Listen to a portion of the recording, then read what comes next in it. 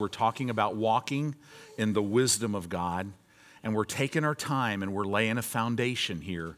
Wisdom.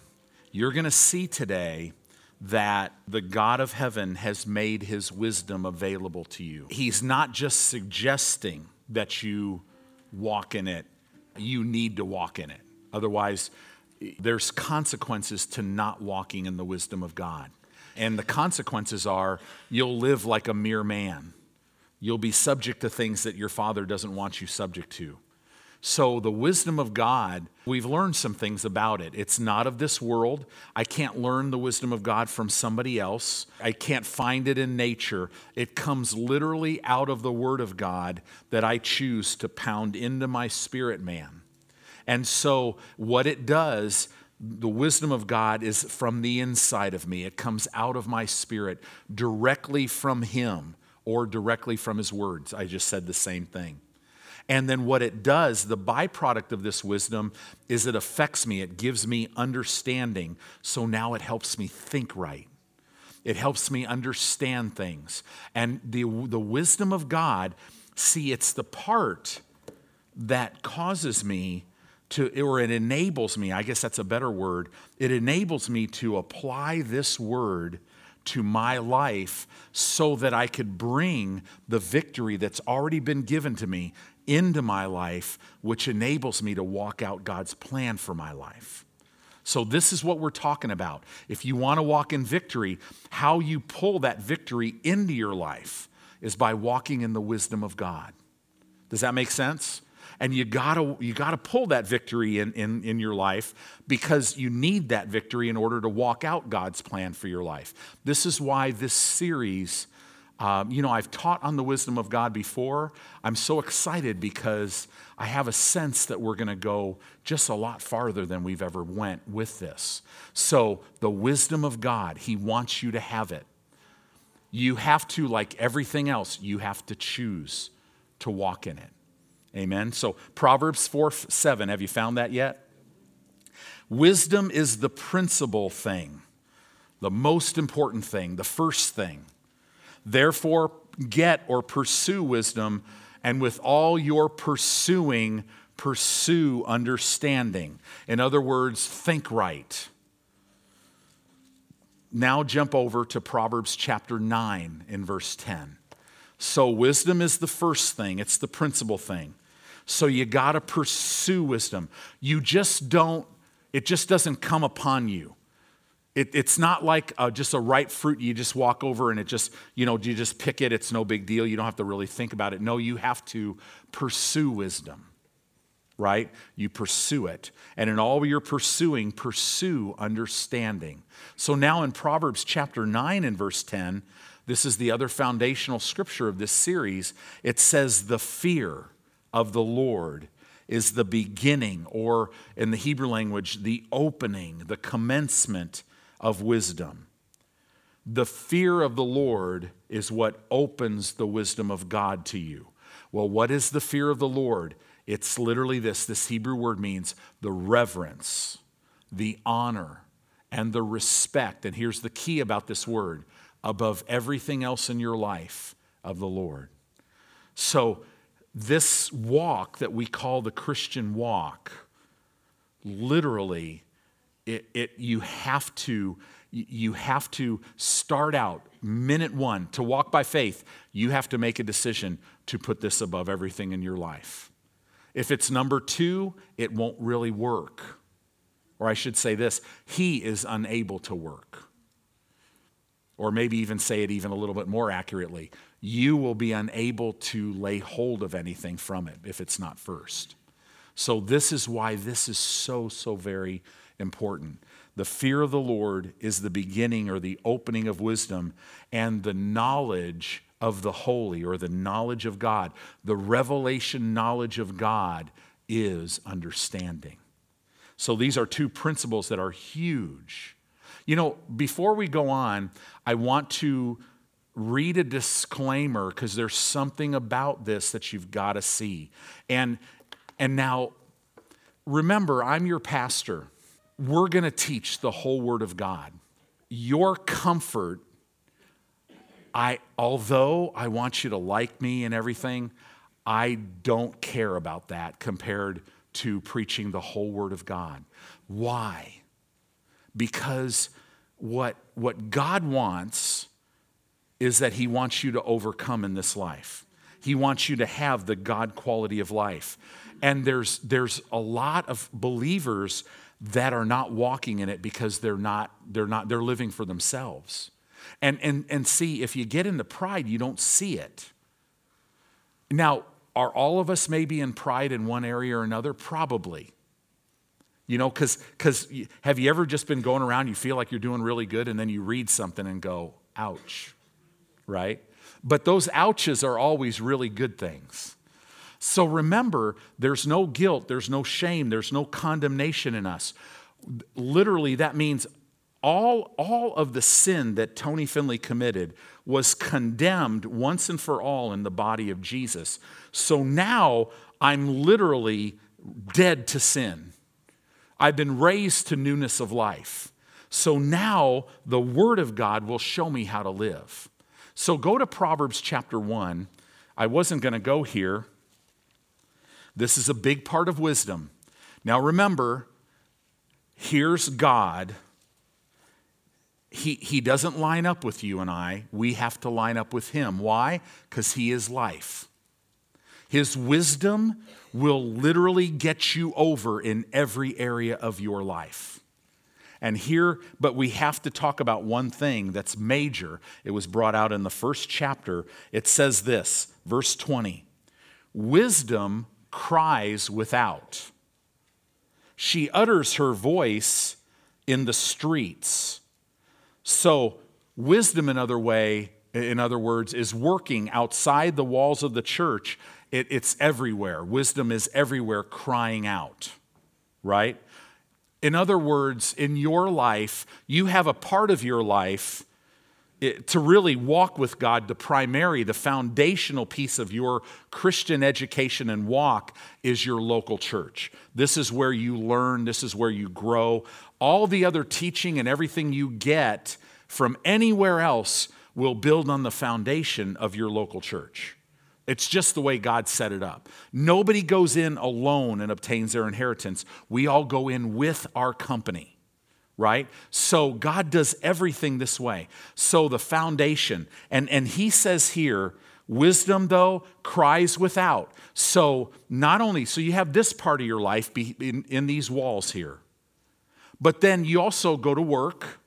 You have a whole life outside. Wisdom is still crying out in every area of your life.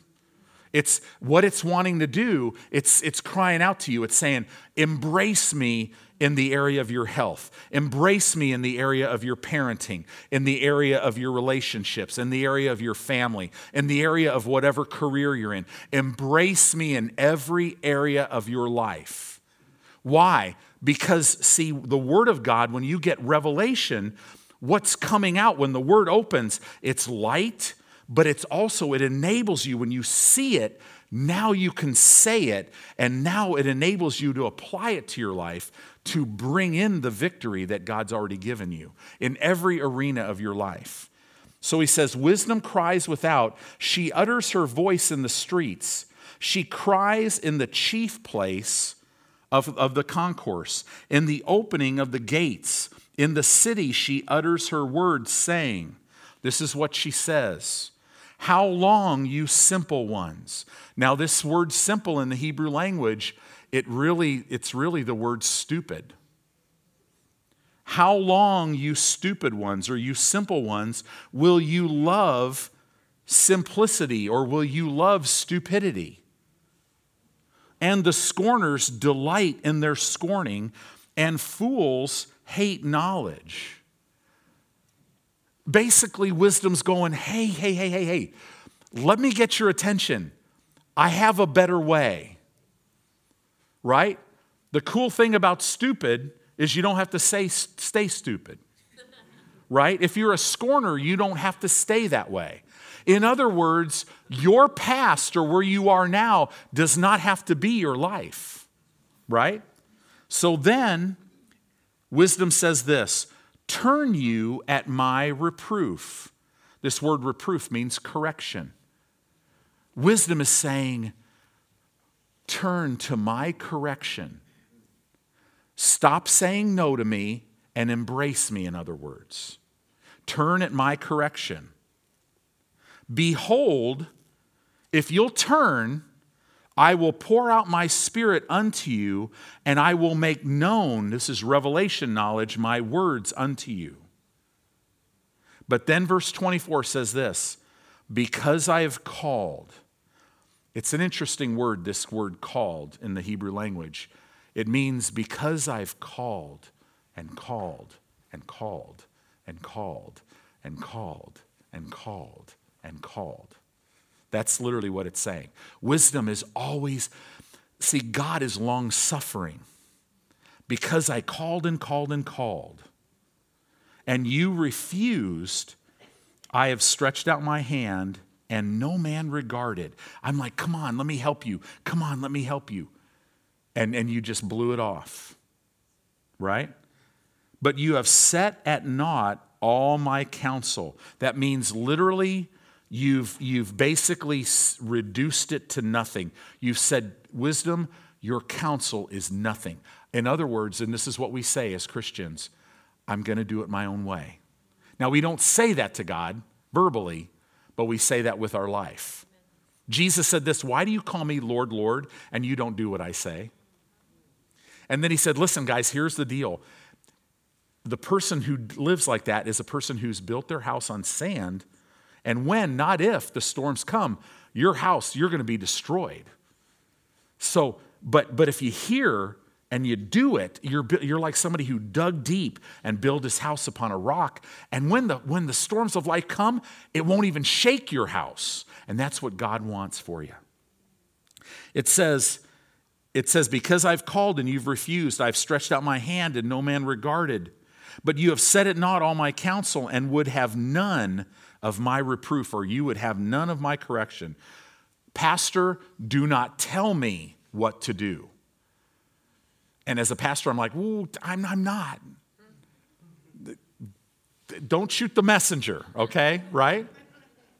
And by the way, we're all in the same boat, right? Actually, when I'm pointing a finger, I've got 4 of them coming back at me. I've said it, but you have set it not all my counsel, and you would have none of my reproof. Verse 26, I also will laugh at your calamity, and I will mock when your fear comes. Not if, but when. When your fear comes as desolation, and your destruction comes as a whirlwind, when distress and anguish cometh upon you, then shall they call upon me, but I will not answer. They shall seek me early, but they shall not find me. Now, you sit there and go, well, now wait a minute. Because there's other scriptures that says if you turn to the Lord, he will completely pardon you and everything else. This is talking about when a person refuses and refuses and refuses, then all this stuff starts happening in their life. What's happening now is they're calling, but they're not calling with a right heart. They've lost that ability. They're still like, God, you got to, come on, you got to do this. And if God doesn't come and fix it, then you got people going, I tried that stuff and it just doesn't work and I'm mad at God. And that's where all that stuff comes. Where does it all come? It's Romans chapter 1. And when they chose not to glorify God as God and were not thankful, they were given over to vain imaginations, and that's where this person is at. And their foolish heart was darkened, or their foolish mind was darkened. So now, in the middle of this calamity, it doesn't seem like they're able to adjust. It says here, when your destruction comes as a whirlwind, when distress and anguish come upon you, it says, then they shall call upon me, but I will not answer. They'll seek me early, but they will not find me. For they hated knowledge and did not choose the fear of the Lord. This is the key to this whole thing. They hated knowledge, and they did not choose the fear of the Lord. There are people that happens to. Now, here's the thing. The enemy will sit on your shoulder today and go, well, you know what? I've been doing my own thing. I've been knowing this thing's wrong forever. Right? But are you in a position where you hate knowledge? No, you wouldn't be here. See, I'm not really preaching to anybody who would really be here. But if you're playing with things in your life and you're saying no to God, be real careful, because you can get there. And when you get there, you just don't realize it, because you're just living your own life. So why am I saying this? I've got to say this because there are consequences to saying no. See, we think we're living. People who don't know God, they think, well, I'm not going to give my heart to God. I'm going to live my own life. But you know, there's not one person on this planet that lives their own life. Although they think they are. They go where they want to go. They do where they want to do. They think that. But if you're not serving God and you're not in God's family, guess who you are serving? And guess who is pulling all your strings? And ultimately, that's why a person ends up separated from God in hell and lost. God doesn't even send them. He just literally respects their right to go there. There is no other place for them to go. They've chosen that. So this is why, this is the seriousness of this. It seems with wisdom, and let me go on here. It says, verse 30, they would none of my counsel, and they despised all of my reproof. Notice this consequence, the person never changed. Even though they're in trouble and they're calling out for God's help, they're still not changing. They're still not fearing God. They're still hating knowledge. It's like, God, you come deliver me. Boy, you guys look so serious. Relax. You don't have to choose this, right? It'll be okay.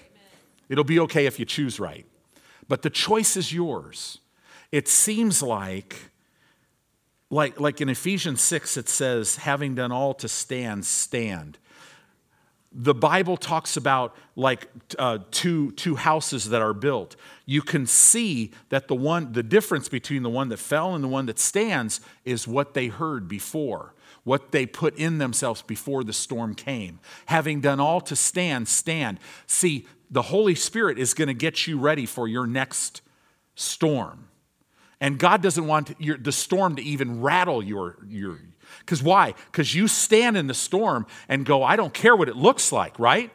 This is the way it will be, and I will not accept anything less, because I am a child of God. I believe His word, and His word is truth, and I don't care how much any circumstance can scream at me. It will come in line with the word of God, and I'm never moving from that. See, this is the way a child of God lives. But in order to do that, you have to know Him. There are people that are just saying, no, I want to live my own life. I don't want to become part of a local church. I don't want to. That's dangerous.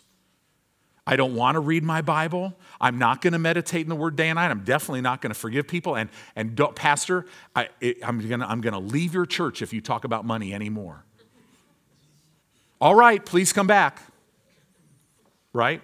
I had one person tell me that his brother got really upset, visited our church, and came with another minister in the area, and they asked me to go to lunch and said, yeah, he's a police officer, and he's like, man, my brother got really mad at you, and he goes, he just really doesn't like the fact that you talk about money when you take an offering.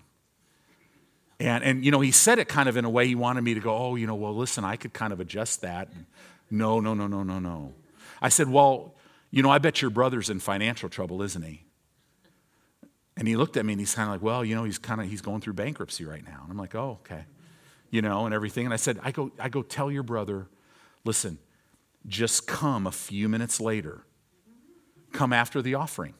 And I was dead serious. If the offering upsets you right now, just come after the offering. Hear the word, let God work on you, and pretty soon if you'll let him, he'll start working on you. You'll start seeing some things, right?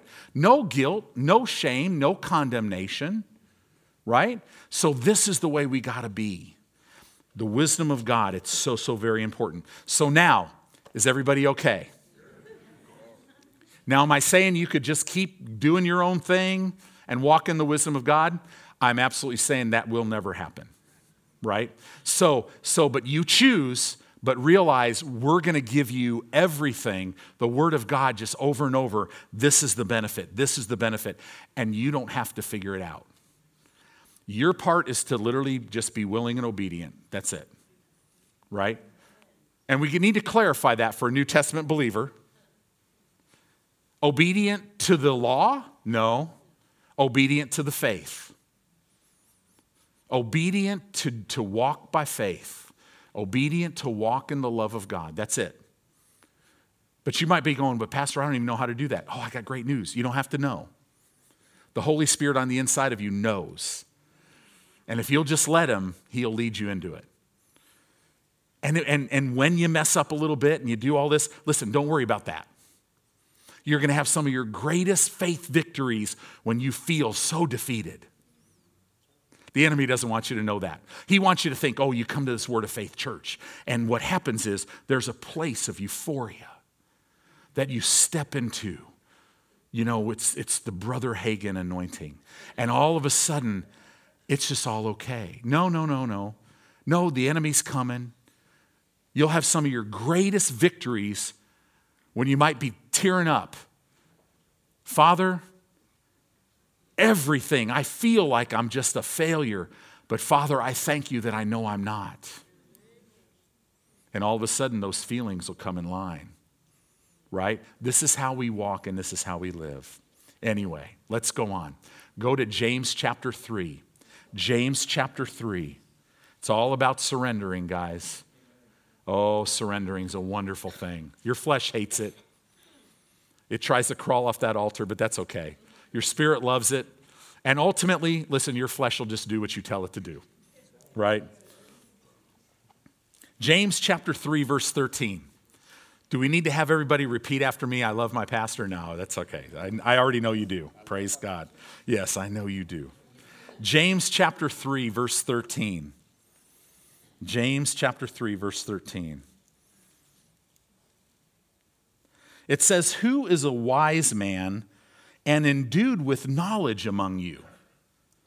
Let him show out of a good conversation his works with meekness of wisdom. Now, this word conversation literally means behavior or manner of life. So the word is saying, who's a wise man and endued with knowledge? Or who's walking in wisdom and understanding? Let that man show out of his life, out of his behavior, right? Let him show out of his behavior his works with the meekness of wisdom. In other words, you will be able to see the wisdom of God in a person's life. Another way to say that is nothing is hidden. Do you know my life and your life is completely reflective? How I'm submitted to the authority of Christ in my life is literally shown in how I submit to any authority that I have in the earth. It's revealed. How I love the Lord is revealed in how I love people. It's all reflective. The wisdom of God, if you're walking in it, you will see it in a person's life. You'll see it in your own life. You'll see it in another person's life. This will be a big indicator to who you have in kind of your inner circle. You want people, if you want to walk in the wisdom of God, you want that close circle around you to walk in the wisdom. You want people that are walking in the wisdom of God.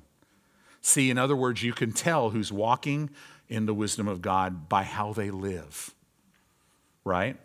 So verse 14, but if you have bitter envying and strife in your hearts, glory not. Now remember, the book of James is written to Christians. James was the pastor of the church in Jerusalem. He was Jesus' half-brother, and he's talking to predominantly Jewish Christians. It says, but if you have bitter envying and strife in your hearts, this word hearts could be translated mind, glory not and lie not against the truth. This wisdom, so they're walking in a wisdom, but it's not the wisdom of God. This wisdom descends not from above, but is earthly, sensual, devilish. For where envying and strife is, there is confusion and every evil work. Earthly wisdom. This is talking about earthly wisdom. It gives us a picture. Earthly wisdom will always result in envy. What is another word for envy? Jealousy. And strife. So let's look at this envy, jealousy word. People want to prosper so that they would be seen. Right? If you think you are a better Christian because of the car you drove here today, or the clothes that you're wearing, or what you do for a living, you're walking in earthly wisdom. And literally, it will create jealousy in you. You'll drive in with this, this wonderful 5 Series BMW. But because you're operating in earthly wisdom, you're going to be jealous of the guy who has the 7 Series BMW.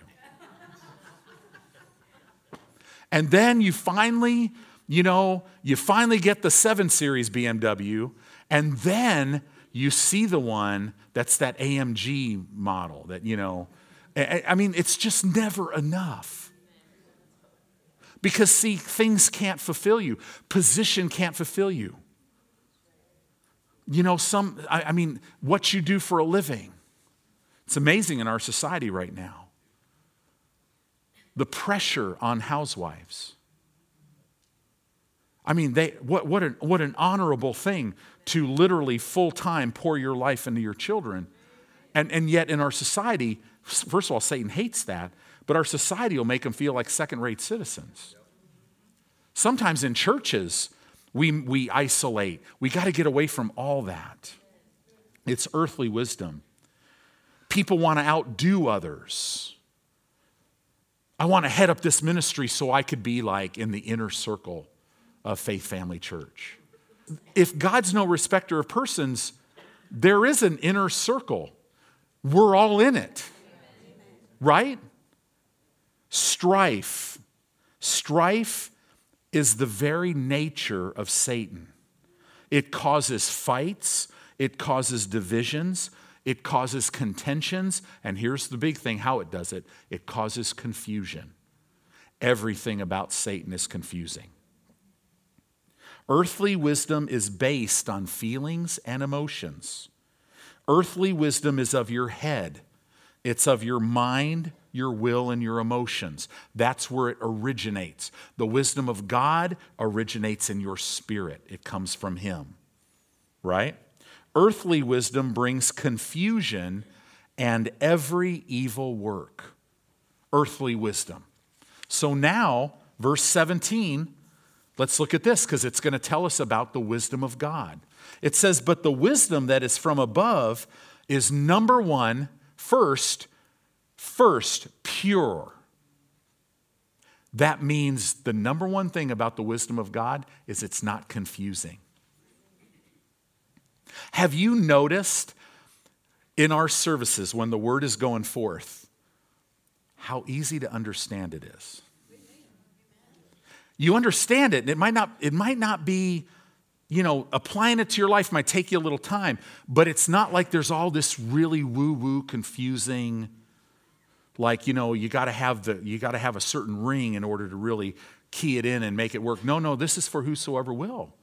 So the first thing about the wisdom of God, it's pure. It's not confusing at all. Then it's peaceable. I love this. It brings people together. That's what that word peaceable means.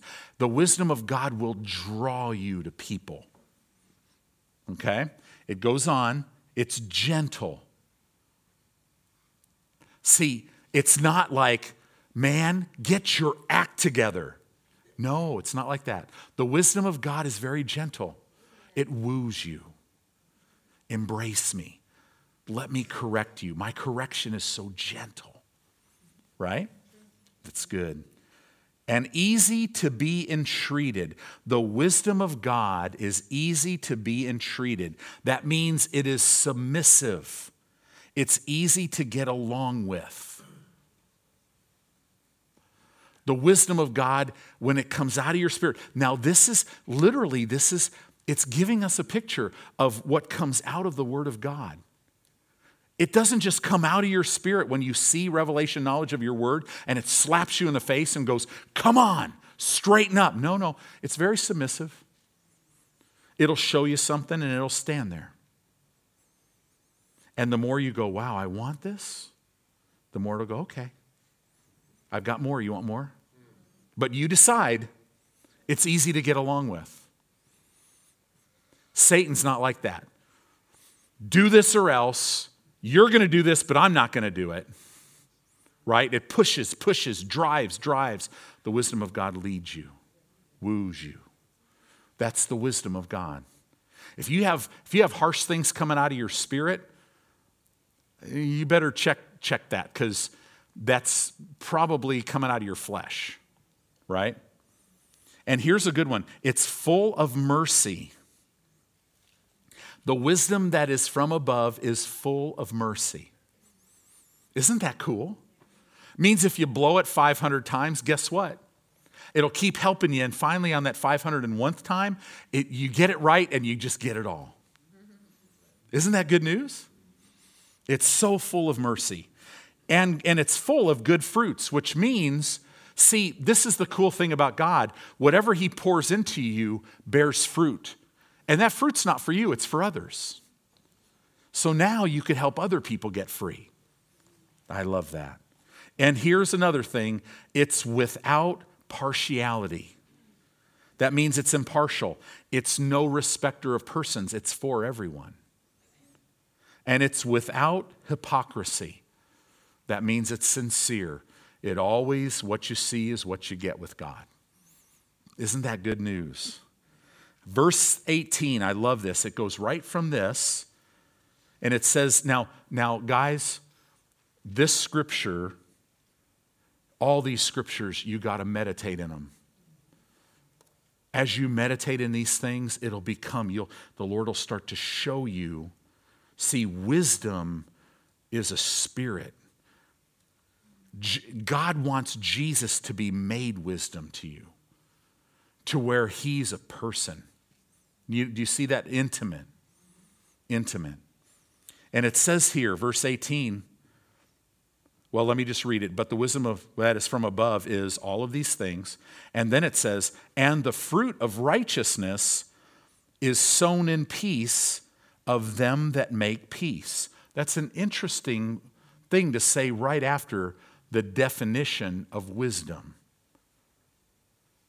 It immediately starts talking about righteousness, which is our position with God.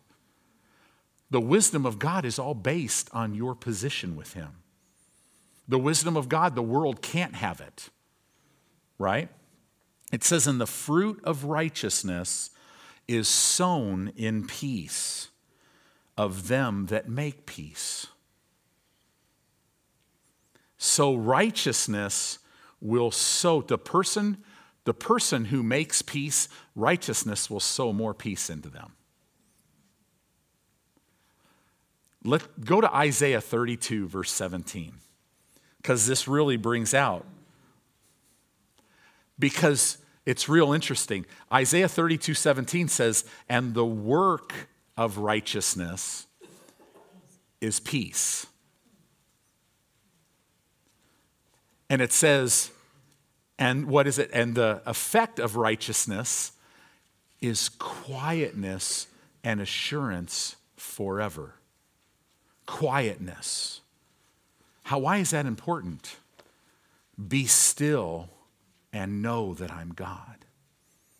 It's really hard to see God when you got all these loud noises going on and you just can't, right?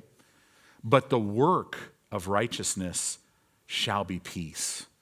The effect of righteousness, the effect as righteousness affects me, as my righteousness affects me, it causes a quietness. I'm no longer trying to just think and figure it out and toil. No, I'm just quiet. And it gives me an assurance. How long? Forever. That means it never stops. So then jumping back to James, it says, and the fruit of righteousness is sown in peace.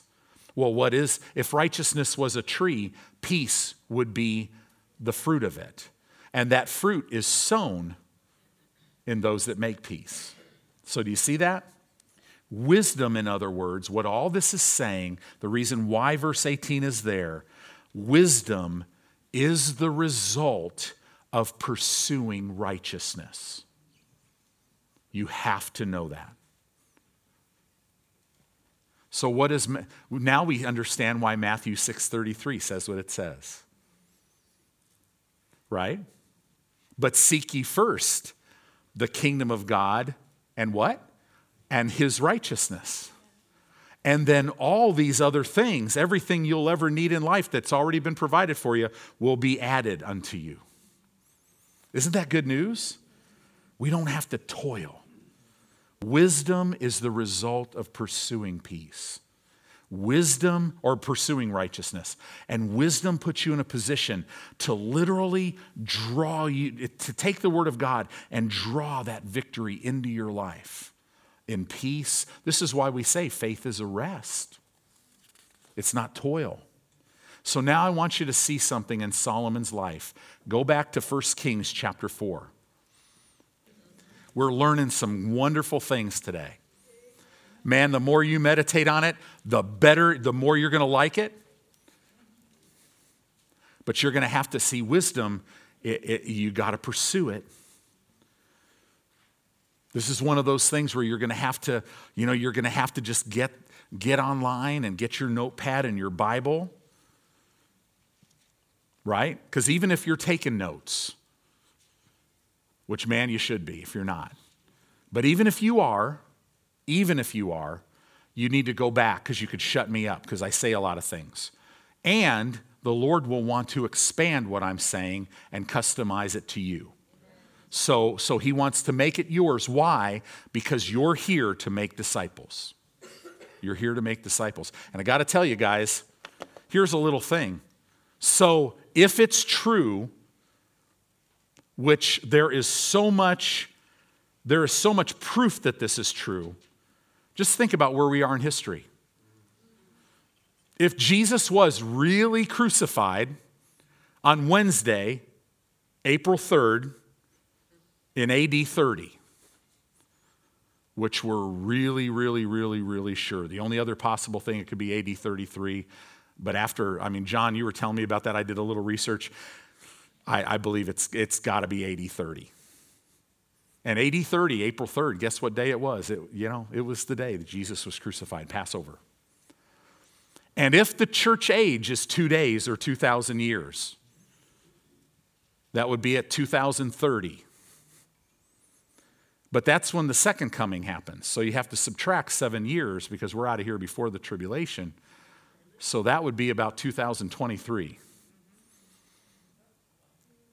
But we don't have to be right up to 2023 to get raptured. It could happen at 11:18. Right? So literally, guys, Jesus commanded us to know the season. Now, do we know the date, the time? No. But boy, don't you know you're at the end of the church age. But here's the thing. Even if we're missing something and not seeing something, and the Lord tarries his coming because he's just waiting for more people to get saved. And in a short period of time, man, we're going to live a long, healthy, strong life and then go home and be with him. Time is short. Man, I was 27 the last time I blinked. Now I'm 57. I'll blink again, I'll be 87. right? If the Lord tarries. But boy, this is so important. I can't even put in English. I mean, every time I try to say it, it just sounds silly. It just got to be more. But this is not the time to live for yourself. This is not the time to not have the word first place. And this is the time to really get to know him, because he wants you to live as a conqueror in this earth. So, 1 Kings, did you find it yet? Chapter 4, verse 29, talking about Solomon. It says, "And God gave Solomon wisdom and understanding exceeding much." God gave it to Solomon. And look at what else he gave Solomon. "And largeness of heart." In other words, Solomon was a big giver. Big giver. And God gave him that largeness of heart. And it says here, how big? "Even as the sand that is on the seashore." Wow, that's pretty big. Could you count the sand that is on the seashore? "And Solomon's wisdom excelled the wisdom of all the children of the east country and all the wisdom of Egypt, for he was wiser than all men, than Ethan the Ezrahite." It mentions a couple guys here, right? "And Heman and Chalcol and Darda, the sons of Mahal." He was even wiser than these guys, which apparently must have been pretty wise. "And his fame was in all the nations round about." Now, if you study these four guys, only two of them are mentioned in the Bible, but it's interesting that both of them worshiped God as a lifestyle. That was a thing that marked their life. They were worship leaders. They were worshipers. The wisdom of God is so tied to worship, I can't even begin to tell you. It's amazing how that in worship you get out of the vain imaginations and you can start walking in the wisdom of God. Will just start flooding up and it'll give you understanding. This is why worship is so very, very important. So very important. 1 Kings 4:32, "And he," talking about Solomon, "spoke 3,000 proverbs," and look at this, "the wisest man in all the earth, and his songs were 1,005. So he wrote 1,005 songs. Verse 33, "And he spoke of trees, from the cedar tree," which is a gigantic tree, "that is in Lebanon, even unto the hyssop," which is very small, "that springs out of a wall. He also spoke of beasts and of fowl and of creeping things and of fishes." So cedar trees to hyssop. Why does it say that? Wisdom is spoken of from large things to small things. That's what he's saying here, okay? Verse 34, "And there came of all people to hear the wisdom of Solomon from all kings of the earth which had heard of his wisdom." That sounds a lot like Proverbs 18:16, which says that a man's gift makes room for him and brings him before great men. The wisdom of God will do this for you. This is talking about talents, abilities, and skills. A man's gift makes room for him. But it's also talking about the wisdom of God, because you can't walk in any of those gifts until you know how to apply the Word of God to them. So it's talking about the wisdom of God that you're allowing to develop in your life. It'll bring you before great men. It'll make place for you. Now, this is an interesting story about Solomon, but let's go back to the beginning. Go to 2 Chronicles chapter 1.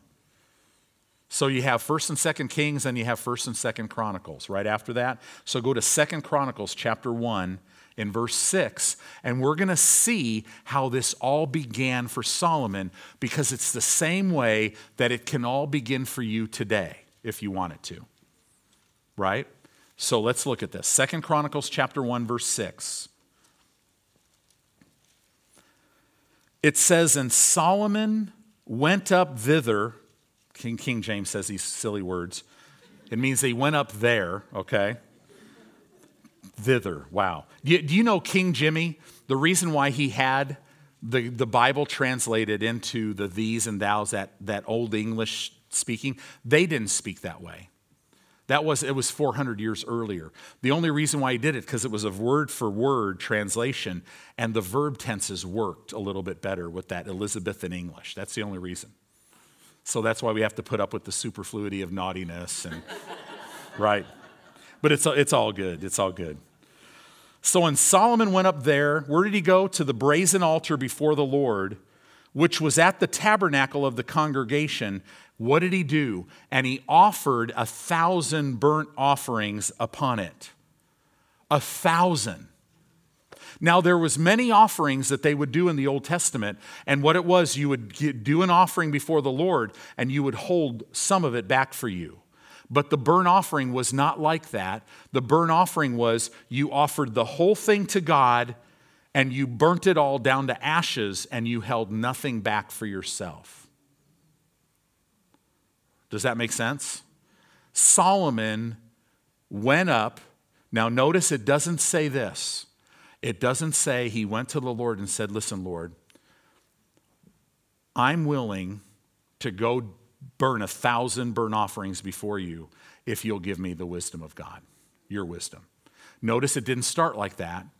Solomon in his heart said, I'm going before the Lord, and his focus was not to get anything.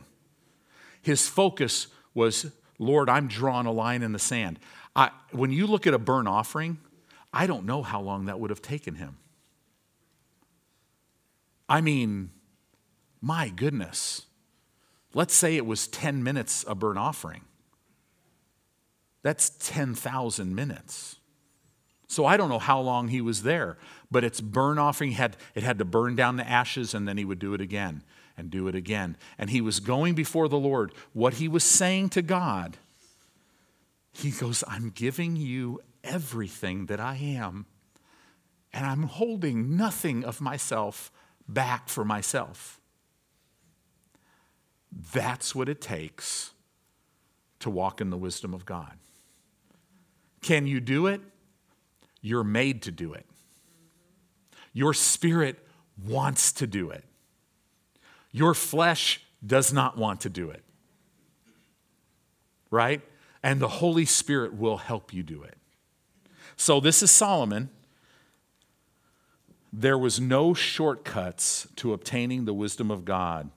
To pursue the wisdom of God, you must burn it all and hold nothing back for yourself. In other words, you must do the word. And now, will you mess up? Well, look at Solomon's life. Did he mess up? Now, we can't give him a hard time because he was spiritually dead. What is our excuse, right? So Solomon is burning all of this. There's a scripture in the New Testament that's the same scripture, and it's found in Romans 12, verse 1. I'll just read it to you. It says, I beseech you, therefore, you could hold your finger, just stay in 2 Chronicles. In Romans 12:1, it says, I beseech you, therefore, brethren, by the mercies of God, that you present, this word present is you present in a spirit of sacrifice your bodies a living sacrifice, holy and acceptable unto God, which is your reasonable service. It's your spiritual worship. It's a living sacrifice. And every one of us said, yeah, it sure is, because that sucker wants to crawl off that altar when I'm trying to put it, right? It wants to do it. It's living. It hurts to do that, doesn't it? But oh, does it pay? But that's the same thing. See, you got to understand, in the Old Testament, there were sacrifices, right? They were animals. In the New Testament, there's sacrifices too. It's us. So you got to throw your body on the altar. You got to tell, no, flesh, I'm not going to get upset. No, I'm going to love. I'm going to forgive. We're not going to do that. We're not going to look at that, right? Whatever it is for you, you'll know. Many times we're only willing to give God what we want to give him instead of giving him it all. Do you know literally the moment a Christian steps out of their body, if they've lived for themselves and they're standing before the Lord, it's going to be a glorious moment because they're going to see the love of God face to face, but they're also going to be like, wow, I lived for myself. I missed it, right? I wasted my life. But for multitudes and multitudes of people who don't want to give their life to God because they want to live their own life, when their life ends, and it ends so quickly, to be honest with you, it'll always end sooner than a person thinks, and they'll be lost forever because they wanted to live their own life. Some people come to a place of change and turn around and do nothing. Have you ever done that? I've done that. Have you? That's no fun. Because see, this is what happens. So you come to a place of change. Maybe that's for you today. And then you're like, because God won't make you. He doesn't push you out of the boat. And so you turn around. And that trip around the mountain, though, can cost you because you're in places where you don't need to be. But God's working on you. And then you finally start going, okay, yeah, you know, I'm just getting back. And all of a sudden one day you wake up and you're right back to the same place, right? How many times, I don't even want to show of hands. I don't even remember how many times I came to the same place in certain areas of my life. I'm just so glad God never gave up on me. That's why I'm so glad for the church. Because I never ever, when I was 17 years old, when I stepped back into the church, when I was a young man in Southern California and I was on my own, hardest point in my life, I stepped into the church and I've never stepped out. In whatever mistakes I made or what, I always ran to God. I never ran from Him. I'm so grateful. I deal with people as a pastor that are in a position where they're so unwilling to do things. And it's like, man, you don't have to be living in this because God has a great life for you. But He can't force it on you. You got to want it, right? Some people won't give up their bondages because it is their excuse not to give their whole life to God. See, the wisdom of God will cost you everything. But it's worth so much more than you could ever pay. Changes your life. So now let me go on with Solomon here. 2 Chronicles chapter 1, verse 7. In that night did God appear unto Solomon and said unto him, ask what I shall give you. So here's Solomon, he's just doing this, and God is so moved, he's like, Solomon, ask me what I can do for you. And Solomon said unto God, you have showed great mercy unto David my father, and have made me to reign in his stead. Now, O Lord God, let thy promises unto David my father be established. Notice, when you see, Solomon was running this whole deal, and now we're starting to see his heart. He was starting to go, oh my gosh, I'm following in my father's footsteps, and this is way bigger than me. So I'm going to go to God, and I'm going to give it all to Him. That sounds exactly like your life and my life, because this thing's way bigger than you. You might not know it, but it is. Life has a way of getting a person. It says here, now, O Lord, let thy promises unto David my father be established, for you have made me king over a people like the dust of the earth in multitude. Give me now wisdom and knowledge. Notice how wisdom and knowledge is always together, that I may go out and come in before this thy people. Notice the absence of me. Right? For my office as a pastor, the minute I think you're my people and this is my church, I'm in trouble. But if I burn it all, it's always, God, these are your people, right? And this is your church. This is, everything I own is yours. Everything, I'm yours. Boy, that's a road to life, right? It says here, And God said to Solomon, because this was in your heart, and you've not asked for riches, wealth, or honor, nor the life of your enemies, neither yet have asked long life, but have asked wisdom and knowledge for yourself, that you may judge my people over whom I have made you king, wisdom and knowledge is granted unto you. But here's God. God is a giver. And I will give you riches and wealth and honor, such as none of the kings have had that have been before you, neither shall there any after you have the like. So he's like, listen, because you asked this, I'm going to give it to you. But yes, of course, I'm going to add all this other stuff to you. Isn't that good news? That's what God does. God gave you and I a way for us to live in this world with great advantage. God wants you to have a great advantage. The Holy Spirit, the Spirit of wisdom, the Word of God, it will keep you ahead of the enemy. It'll keep you ahead of the world system. It'll give you an advantage. To access God's wisdom, it brings advantage in our life. God's wisdom always will show you the way to go. It'll tell you what to say.